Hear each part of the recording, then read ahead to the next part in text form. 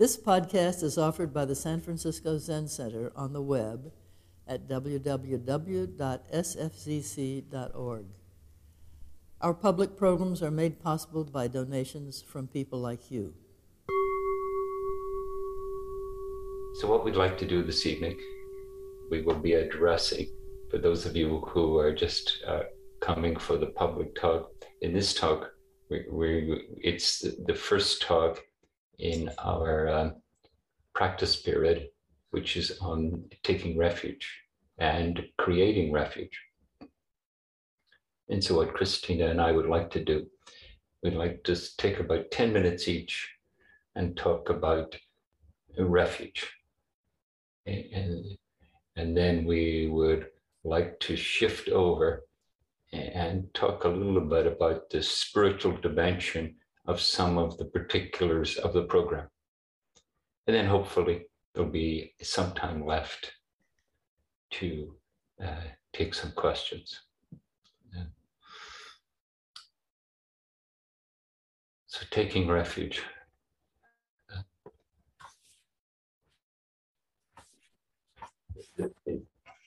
In Japanese, refuge is kie. And ki means homecoming, returning to your original self, original mind. And e is reliant, taking the three treasures as foundational for your life. You know, for me, often words express something, and then there's something that goes beyond words. And I'd like to try to address that with this short saying. Short saying, which is attributed to Antoine de Saint-Exupéry, the person who wrote The Little Prince. And here's the saying. If you wish to build a ship, don't drum up the men and women to gather wood, divide the work, and give orders. Instead, teach them to yearn for the vastness of the endless sea. Yeah. Could you please repeat this? What did you say, Christina? Could you please repeat it, read it one more time? I will. If you wish to build a ship,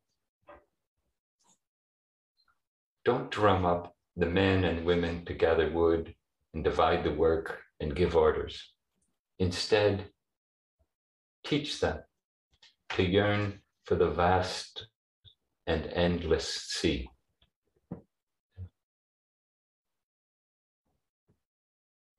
I think of that as asking, inviting us to conjure up, to remember, to dip down into that aspect of our being, you know, that is saying, returning home. You know, that we rediscover, we reconnect, not so much in the sense of doing that our life is so engaged in, but more a deep appreciation, almost a gratitude for being. You know, there's an analogy in Buddhism where the sea is the ocean of existence, and each of us is a wave on that sea. You know, a wave is created by movement. It's temporary. It's active. It has energy. That's each of us. We arise and we fall away. And we never stop being part of the sea. So that sense of taking refuge as remembering acknowledging, and in a way, immersing in the merciful ocean. This is what it is to take refuge in a fundamental way. You know? This is the way where we reconnect with something vast within our own being and something vast within our interbeing. You know? And that when we reconnect, when we realize that sensibility, that aspect of being, you know, it connects to original mind. Maybe in a more mundane language, we put the stuff of our life, the issues, the dramas, the necessities of our life, it puts them into context. You know?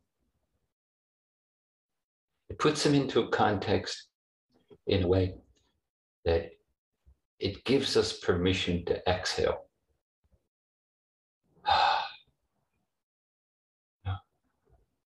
It's not that it fixes our life. In a deep way, it's inviting us to discover how to heal. You know?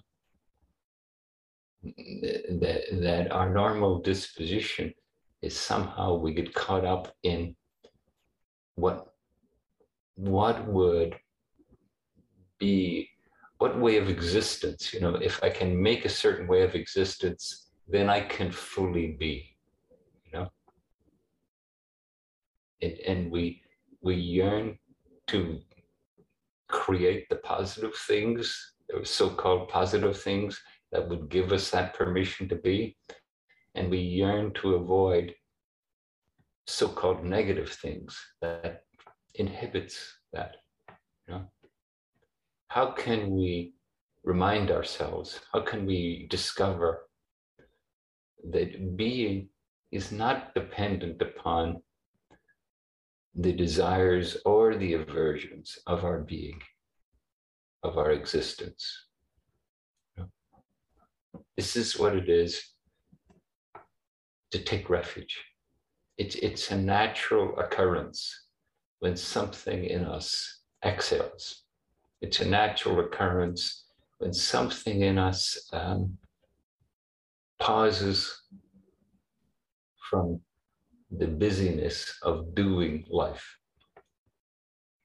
And then from that place, we can engage. It's not that we don't do our lives. Of course we do our lives. But with what kind of disposition? And so in Buddhist practice, it's generally considered that taking refuge is foundational. That it's sort of, it helps create a way to hold the circumstances of our individual life with big mind. That we're not so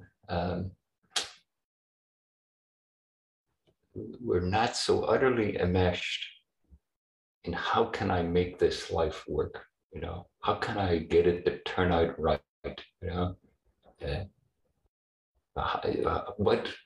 what additional busyness can I get involved in, you know? And then from that place of something more spacious, the dramas, the activities, you know, our karmic conditioning, you know, then we can hold them in a different frame of reference, quite literally, you know, and then we're more likely to hold them with compassion. Yeah.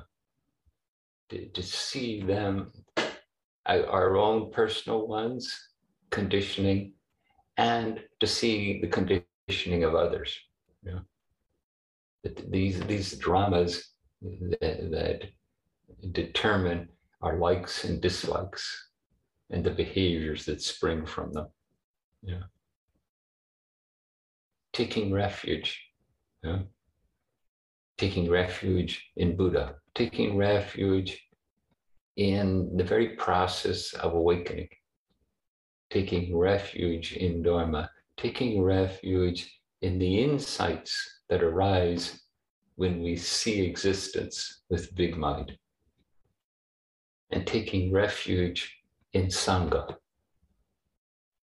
Our lives are interwoven, you know. We're all in this together, you know. And even though part of our consciousness, our human consciousness, is utterly engaged in the self as a separate being, our life is full of teachings and examples of our interbeing. Yeah? And as we reframe it with reference to taking refuge, that starts to become more of how we live. Yeah. Okay. So there's some opening, I hope, some thoughts and feelings for you. Thank you. Thank you, Paul.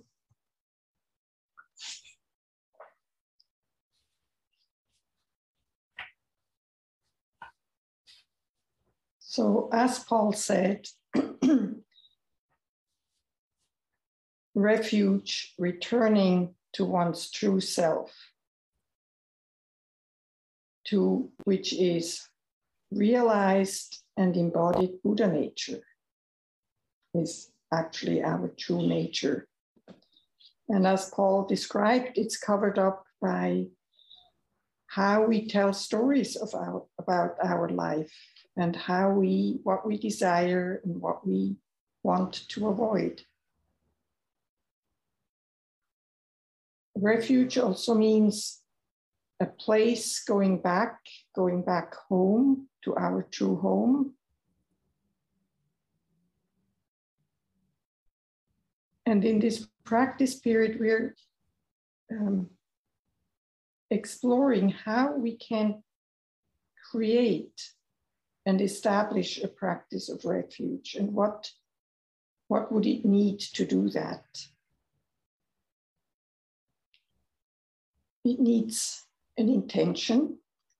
It needs a location or activity, and it needs steadfast application.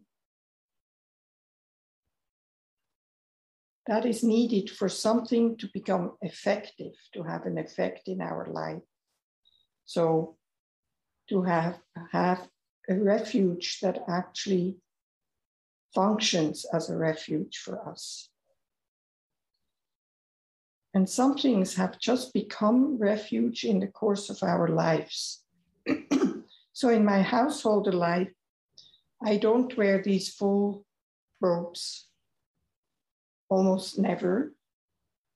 When I got ready to move in to the city center for these 8 weeks and started to gather the robes and all the things to live as a resident practitioner, there was such a feeling of homecoming rising in me, of reconnection to that deep place from which the vows, that's always there, but taking the vows anchored me in that place. There's like an anchor that's set there. And sometimes my life, I feel the anchor chain. I'm close to it. Sometimes I don't feel it so much. Sometimes I like to be close, and sometimes I don't even necessarily like to be close because I would like to follow a desire that maybe not so wholesome. So, But now putting on these robes is taking refuge. Putting on the rakusu, which I do when I'm at home often, is also taking refuge each time. And it's threefold. It's, as Paul said, Buddha is the innate human capacity to be fully awake. Dharma is the wisdom that arises when we see reality as it is. And Saint-Exupéry, that Paul quoted from The Little Prince, also said, you can only see clearly with the eyes of the heart. And that's the Dharma. And Sangha is the realization of interconnection of all beings. And I don't know how you feel, but when you look at the screen and go on gallery view and see everybody that's here tonight, the number down there says we're 119 listeners and speakers all together, that we are already creating a Sangha, a body of practitioners that share an intention, that share an activity in this moment, being present for this Dharma talk. And to really take a little moment to feel that we are the interconnection of all beings in our times now is so much more apparent because we have people from all over the world that are with us right now here, listening in, being present.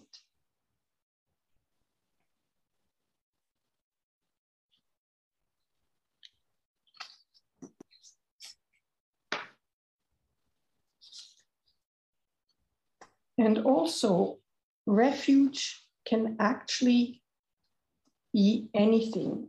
That saying in the case number 4 of the Book of Serenity is, I read it to you, as the world-honored one, that is the Buddha, was walking with the congregation, he pointed to the ground with his finger and said, "This spot is good to build a sanctuary." Indra, emperor of the gods, took a blade of grass and stuck it in the ground and said, "The sanctuary is built." So, a spot on the ground, your kitchen sink, any daily activity can be engaged as a refuge. There's no limit to what can help us be fully present, fully awake, and fully human. It's that effort to bring your wholehearted presence to an activity. So, of course, the taproot in our tradition is zazen, sitting still with no agenda, with no engagement, just aware of what arises without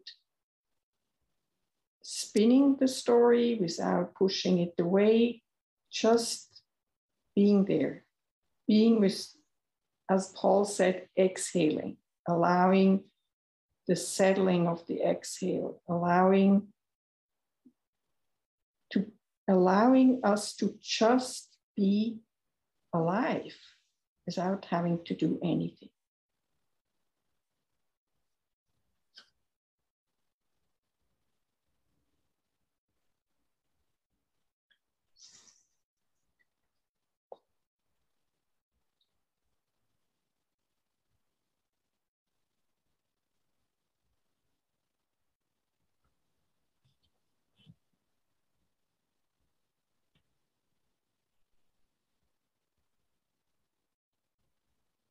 I think that's all I want to say right now. Okay. If there are questions, the Eno will call on the people. Brian, are you back on? Christina, what we had said earlier was that we would talk a little bit about intention. Oh, yes. And establishing our place. Yes, okay. Okay.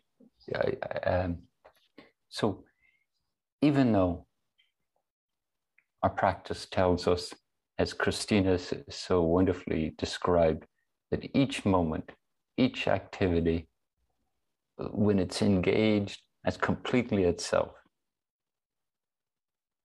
it comes alive, you know.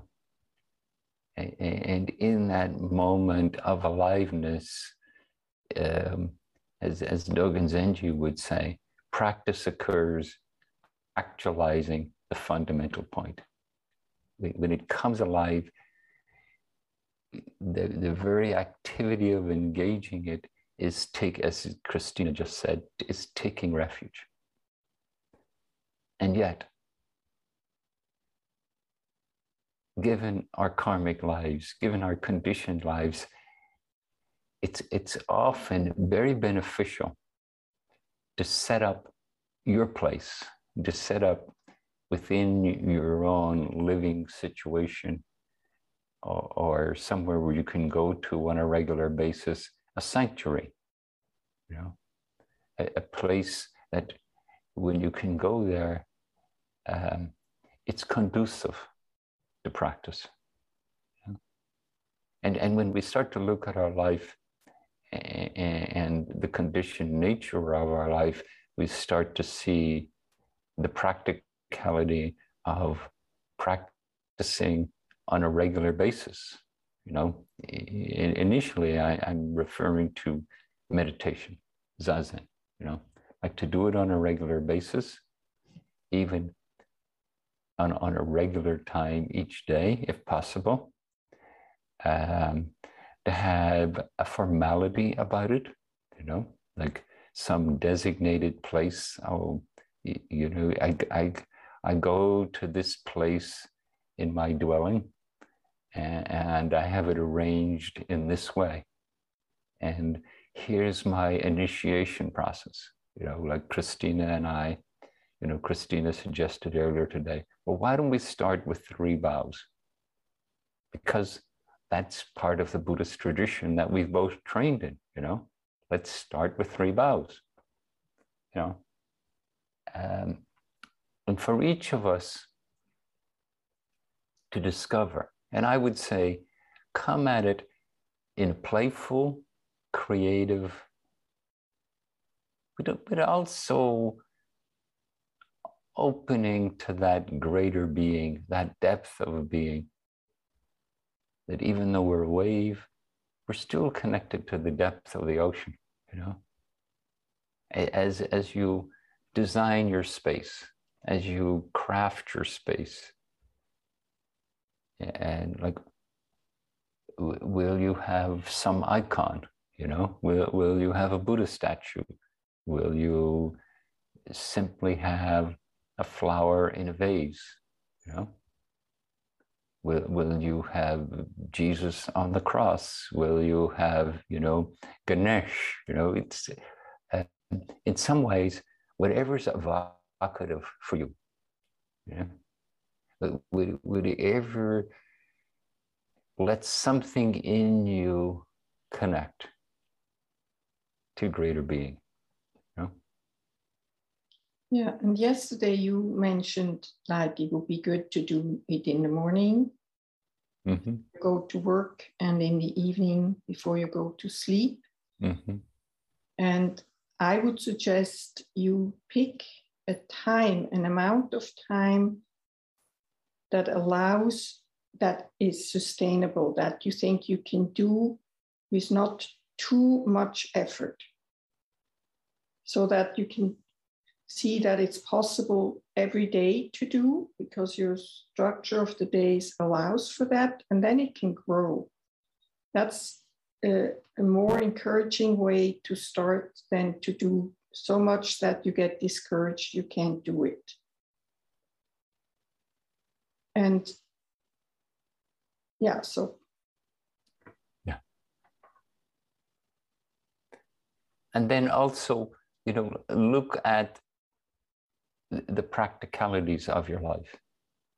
You know, like, is there someone I need to let them know? Oh, don't call me at this time, I'll be meditating. Is there something you need to say about your own schedule? Oh, well, if I'm going to do that, I'm going to meditate at that time, I'm going to have to do this other thing later or earlier, you know?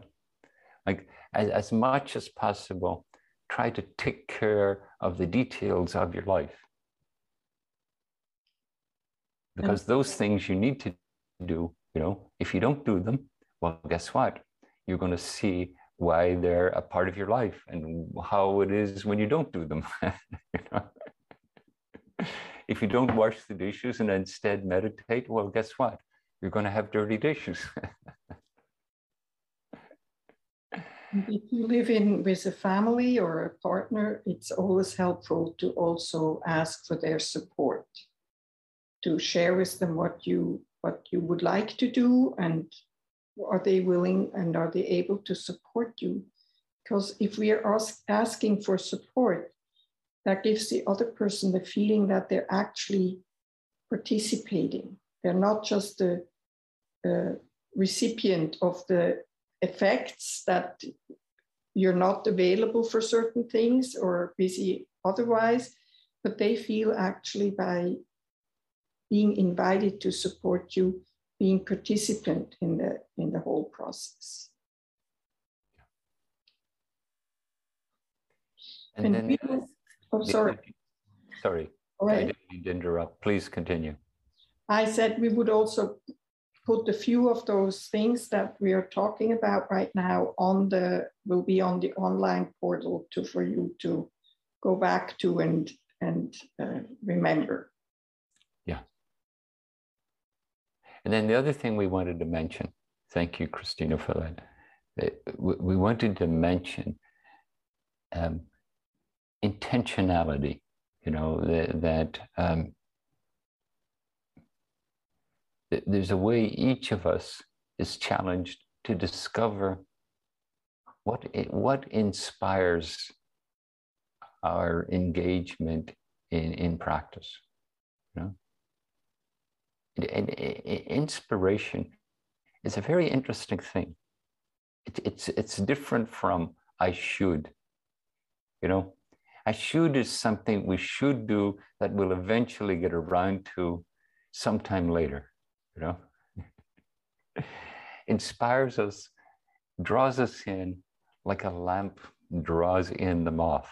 You know, we're just, something in us is inclined to turn towards us. So as we explore our intention, you know, that we keep the notion of yearning for the vast ocean, that we look for this way to cherish this human life, and also to hold it tenderly, you know, to hold it with a gentleness, a benevolence, and a compassion, you know. That's what's going to draw us in. When we think, oh, how wonderful it would be to be nourished by a gentleness, a compassion, you know, and a benevolence. And then our practice is a gift we're giving ourselves rather than, you know, some burden that I should do to fix myself.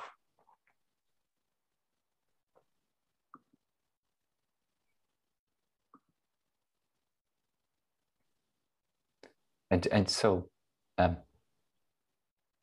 intention, and then there's a way in which intention becomes resolve.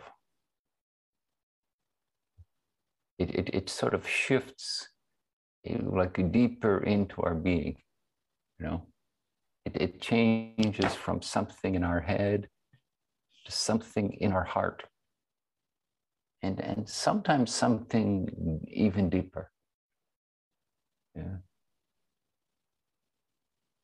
And each day, as we take up our practice, both our seated practice, earlier today, Christina and I were looking at 7 pages of suggested mindfulness exercises that we created when we were teaching another course, and so, and we will offer you those as we move along in this practice period. But for now, if you can reflect on that notion of inspiration, that notion of something that invites you, something that feels more like a nourishment than some way in which you're obliged to fix yourself. Maybe it's more like honoring your being than fixing your being. Yeah. Maybe it's more about learning to trust, as Christina was saying, an innate capacity. Yeah. Yes, and I would like to add, so Zazen is our taproot, is really the basis on which this practice, from which this practice draws strength. And so I would suggest even people that, even some of you might have a very hard time to sit still. So for you, I would suggest you still create a sitting corner and you sit down in the morning for a moment to just find your most upright position. Follow your breath a few times all the way into the exhale to its still point. Rest there. Wait till the inhale arises for a few times and then bow and stand up. And you can replace sitting meditation with walking meditation. But do both. If you can't, some of you have tried for years and participated and still have not found an entry into the sitting zazen as a refuge. But maybe those little moments of sitting and being upright in your body, feeling that and being with your breath for 5 minutes is possible. And then you do a walking meditation would be my suggestion. You walk slow so you feel back and forth in your corridor or around in your room, a little faster than Kinhin, but being really conscious of your, the walking meditation we do in the Zendo, a little faster, but slower than if you would walk on the road, and just feel the movement, feel your feet on the ground, return to your sensation of your movement and your feet on the ground when your mind wanders off.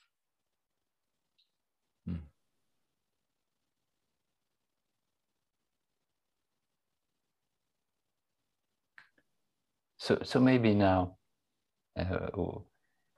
just to help that become embodied, if you can just tune into your body. Doesn't have to be any different from what it is. In fact, acknowledging it and experiencing it just as it is a wonderful gift. It's like a reassurance.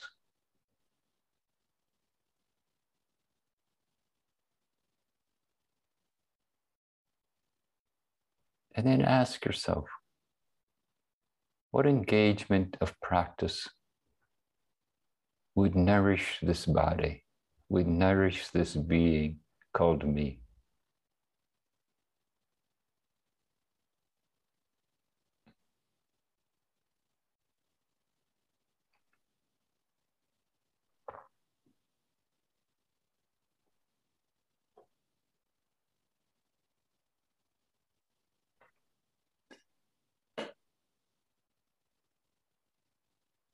And then with the joys of having a chat, you can enter a word, a phrase in the chat, and then we can all just watch our collective consciousness as it stirs up expressions of practice. If you just click on the chat, you can type in a word, a phrase. What way of practice would nourish my being? Stillness, space.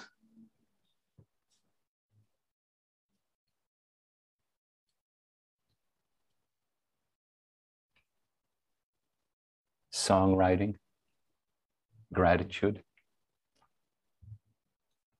acceptance, giving and receiving, welcome, life as gift, air, nourishment.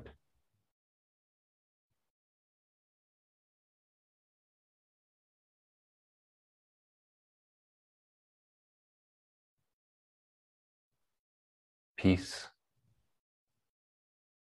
self-care, feeding the birds, breath, walking my dog, creativity, no separation, more calligraphy, approaching gently, joy, love,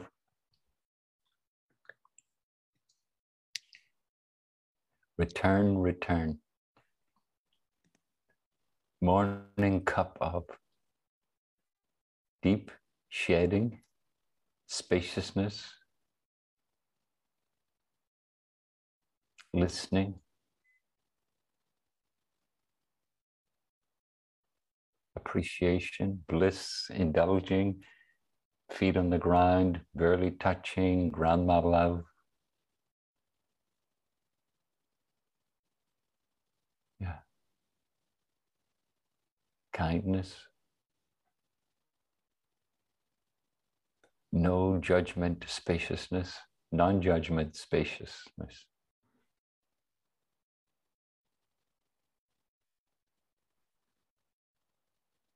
Gentle attention, remembering to pause to breathe. Tender, big mind expanse.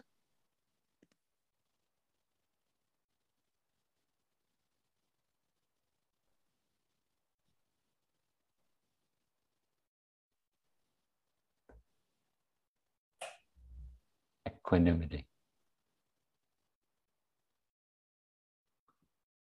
So thank you. Slowly smiling. You know, there's a wonderful phrase in the recovery AA, and it says, "It works if you work it." You know, it's like if we can take these beautiful ideas, you know, what arises for you, and sometimes it's you know we hear someone else's way, or we read someone else's way, and we're inspired, you know. Oh, and the beautiful thing is that all these things that have been mentioned are expression of Buddha nature. Yes. So we all touched aspects of Buddha nature by just following your instructions, Paul. Mm. Mm.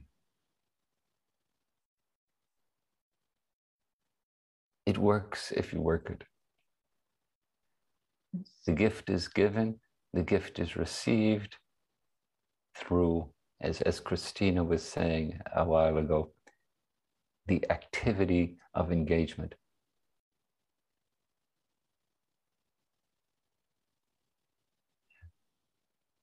Anything you'd like to add, Christina? We have a few minutes left, but yeah. Well, I really appreciated reading all those words and just feeling the energy field that was around them of compassion and peacefulness and harmony. It was Buddha, Dharma, Sangha wrapped in these words and expressed by these words. So I really want to express that back to you. Yes.